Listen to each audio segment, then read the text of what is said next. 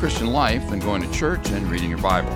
Ever wondered just how involved God is in your daily life? Then you've come to the right place. Join me, Pastor Tom Marcis, and Vicar Meyer, as we take an in-depth look at applying the Scriptures to our daily lives, the Ten Commandments, baptism, Lord's Prayer, and more. Welcome to Living Faith.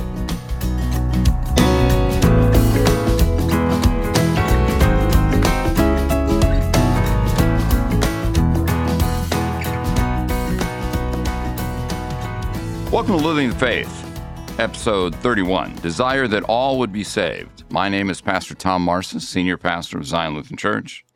And I am Vicar Meyer. We're glad that you're with us this week as we continue our look at the Lord's Prayer. Most specifically, we're going to be focusing in on the Third Petition. And as we do that, we're going to be looking at what it means to ask God for His will to be among us and why.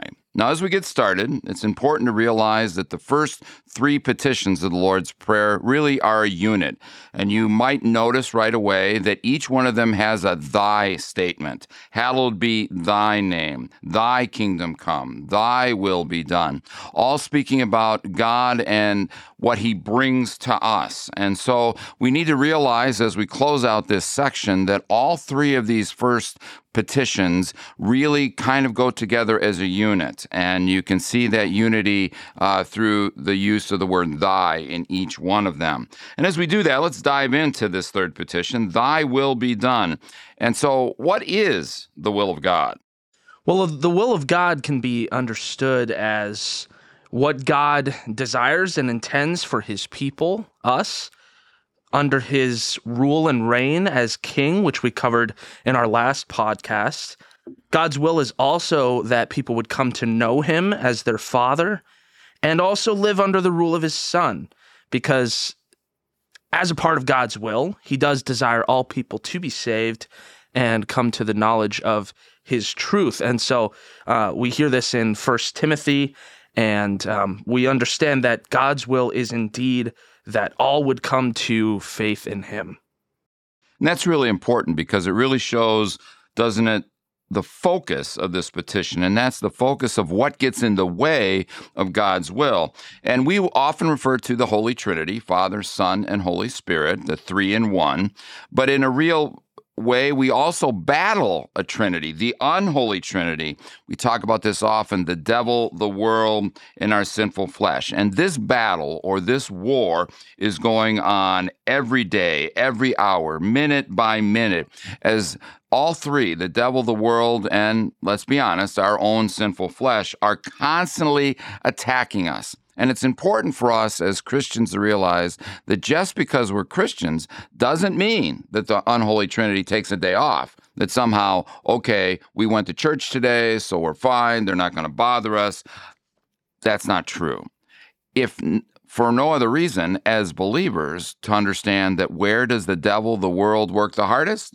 Obviously, inside the church. Why? Because he doesn't have us. And 1 Peter talks about this as the Apostle Peter refers to us when he says, be sober-minded, be watchful.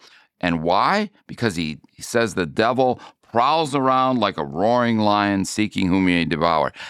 I don't think you can get much more explicit than thinking that the devil is there just like a lion ready to pounce on us. And so we're constantly doing that battle. And so how much more is it important for us to say, hey, your will, Lord, be done among us, even though we're constantly doing this battle with sin. Now, the reality is that if we're doing this battle, how does God do this? How does He deal with the unholy Trinity? So we understand God's will battling this unholy Trinity that Pastor Marcis talked about as God restraining Satan, God restraining Satan's attempts to turn the church against God. And so we see in 2 Thessalonians 3, the Lord is faithful, He will establish and guard you against the evil one. This is God's will as a protector almost to restrain Satan against the temptations of us. So how does He do that? I mean, what does God use for us or give to us to be able to do this restraining? God gives us each other. God blesses us with the fellowship of other Christians. God also gives us His word, His very word that we can go to and his will is revealed to us through the word. And he also gives us pastors and other individuals who have been trained in the word. So, God strengthens us so that we can endure the suffering that will come to us inevitably in this life. Well, that's really an important fact here, because it's easy to think that we take for granted the word that he gives us, but it speaks of how important that each and every one of us, pastor and people alike, dive into his word. Let's face it, that's why we spend an entire year here at Zion and trek through the scriptures from Genesis all the way to Revelation. Why? Because each and every one of us dive into the word, realizing that through the Spirit working in that word, he gives us power to deal with, overcome Satan in our daily lives. And so pastors bring it to us on Sunday morning as we hear the word delivered, read, preached, sung. It's so important to realize how the Spirit works in and through that word. Now, the reason we point that out is it's easy to think, well, if I just try harder, if I sit right here and I close off my mind and I'm not going to be thinking about this stuff, if I just try harder, somehow I'm going to be able to overcome. Well, the reality is the only way to overcome is not us trying harder, but looking deeply into his word and see that. And Paul talked about that, didn't he, in Romans, about how we look into his word?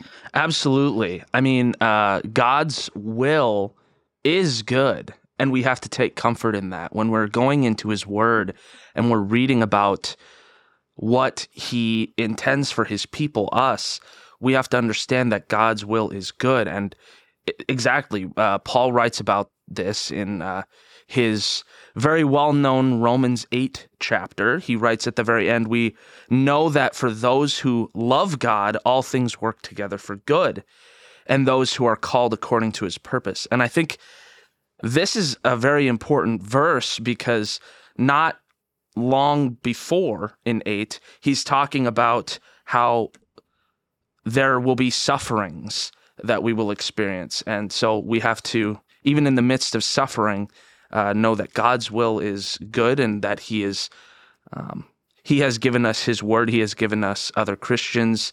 He has given us even the sacraments are evidence of his will for us. So if we're in this constant battle, we're going against the devil, Satan, the world around us. We're going against our own sinful flesh. Wow, that's something that really is almost hard to comprehend for us as Christians, to realize that as Christians, we have this constant war going on. That being true, the question really comes out of that then is, when will Satan's defeat be complete? When will it be done? Yeah, we understand that today it is a constant battle between staying in God's word and battling the sins that we encounter every single day. But we understand that Satan will be defeated eventually by Christ, or Christ has already defeated Satan by means of his life, death, and resurrection when he came here to earth. But we also understand that Satan will be defeated once again when Christ comes again. And right. So the fact is, the war has really been won. We have the after effects, the residual effects in this life, so to speak, as we are not yet in heaven, in the life that is yet to come.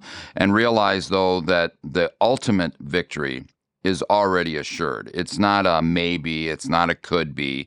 But remember, Jesus came in the form we call it the incarnation, took on human form, life, death, and resurrection. That's all that was needed. And so he took care of that. And in that, God has promised that Satan will be banished forever. I mean, he's right now causing issues and troubles in this life, but death will be put to death. That's kind of a weird way of putting it, I suppose, death being put to death. But turning back again to Romans, as we talked about earlier, the book of Romans is an awesome book to be able to talk about this. Romans 16, verse 20, the God of peace will soon crush Satan under your feet. The grace of our Lord Jesus Christ be with you. That Satan will be crushed. That is a beautiful imagery when you think about how this battle is constantly going on in our daily lives. And so, thinking about this, that we have this battle going on all around us. It's not just the devil, it's not just the world, it's our own sinful flesh that we're battling, and we pray, thy will be done. What is God's will for your life, for my life? What is his will actually in this life? Well, God's will is that we would follow his law that he provides to us in his word. And his law, a lot of times people get this misconception that God's law is a thing of his judgment, really. And yes, that's true, but it's also, his law is also a thing of grace as well. It's a thing that God has given us as a part of his loving relationship for us. Because God wants us to become and remain his child through faith in Jesus. God wants us to be in relationship with him. And so God's will for our life is that we continue to stay in his word and continue to stay true to his law. And he wants us to live as his adopted children through his word, bear witness to Christ. And just as Pastor Marcis was talking about this battle that's going on, God wants us to continue to resist the devil and all that would prevent these things. So later on, we'll talk about temptation as we go further down through the Lord's Prayer. And so examining temptation and how God wants us to resist that is can even be wrapped up in all of this discussion on God's will. Well, and as we talk about God's will in our life, realizing that in this life, we are not ever going to be perfect, that we're going to be in this constant up and down battle, sinning, needing for forgiveness. And so it really speaks to why and how we need to pray often that his will would be among us. Why? Because at times, because of our sinfulness, it is not. And as Vicar mentioned, he mentioned the law. Of course, the law in this life, we cannot keep it perfectly. And that is what also, as we've often said, points us back to Christ. And that's where, fortunately, that faith aspect comes into it, that while we can't keep the law perfectly, fortunately, Christ did for us. And because he did that, that's where faith comes in, that it's through his faith that we have the confidence that in this life we will keep his will. Why? Because he keeps drawing us back in. And I mean, even just tying this into our discussion on thy kingdom come, this constant battle that we're talking about between evil and God's will, we understand that Christ has conquered these things ultimately. And so he is a conqueror and he is a king. And I think that is powerful imagery to move forward here. As you go through this week, as the daily readings, as they're listed on our website, or also if you follow us on social media, as you read the readings, what is the will of God for you in this life? And as we pray the Lord's Prayer often, thy name be hallowed among us, thy kingdom come, thy will be done. How is it that he leads us to that will? And as you read these readings, dive into all that is said, and as we move into that, as we draw ever closer to our deeper understanding of what prayer is and how the Lord's Prayer really guides and directs us in that seeking his will in our daily lives, in all that we do and say. So we really hope that as you dive into the readings this week, as you often, I would say this week, as we're going through it, say the Lord's Prayer as you do that, seeking that his name be among us, that his name be hallowed, that the kingdom come, and yes, as we've just said, thy will be done. Lord's blessings on your studies and readings this week, and we will talk to you again next week. Lord's blessings.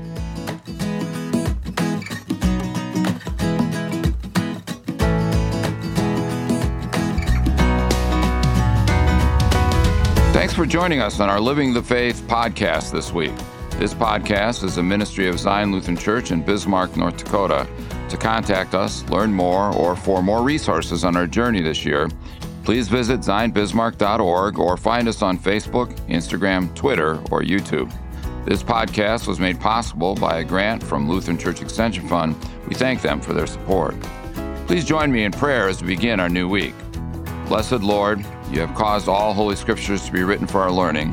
Grant that we may so hear them, read, mark, learn, and inwardly digest them, that by patience and comfort of your holy word, we may embrace and ever hold fast the blessed hope of everlasting life. Through Jesus Christ, your Son, our Lord, who lives and reigns with you in the Holy Spirit, one God, now and forever. Amen. Thank you for listening. Tune in next time as we continue learning how God's truth in the Scriptures applies to our daily life. God bless your reading this week.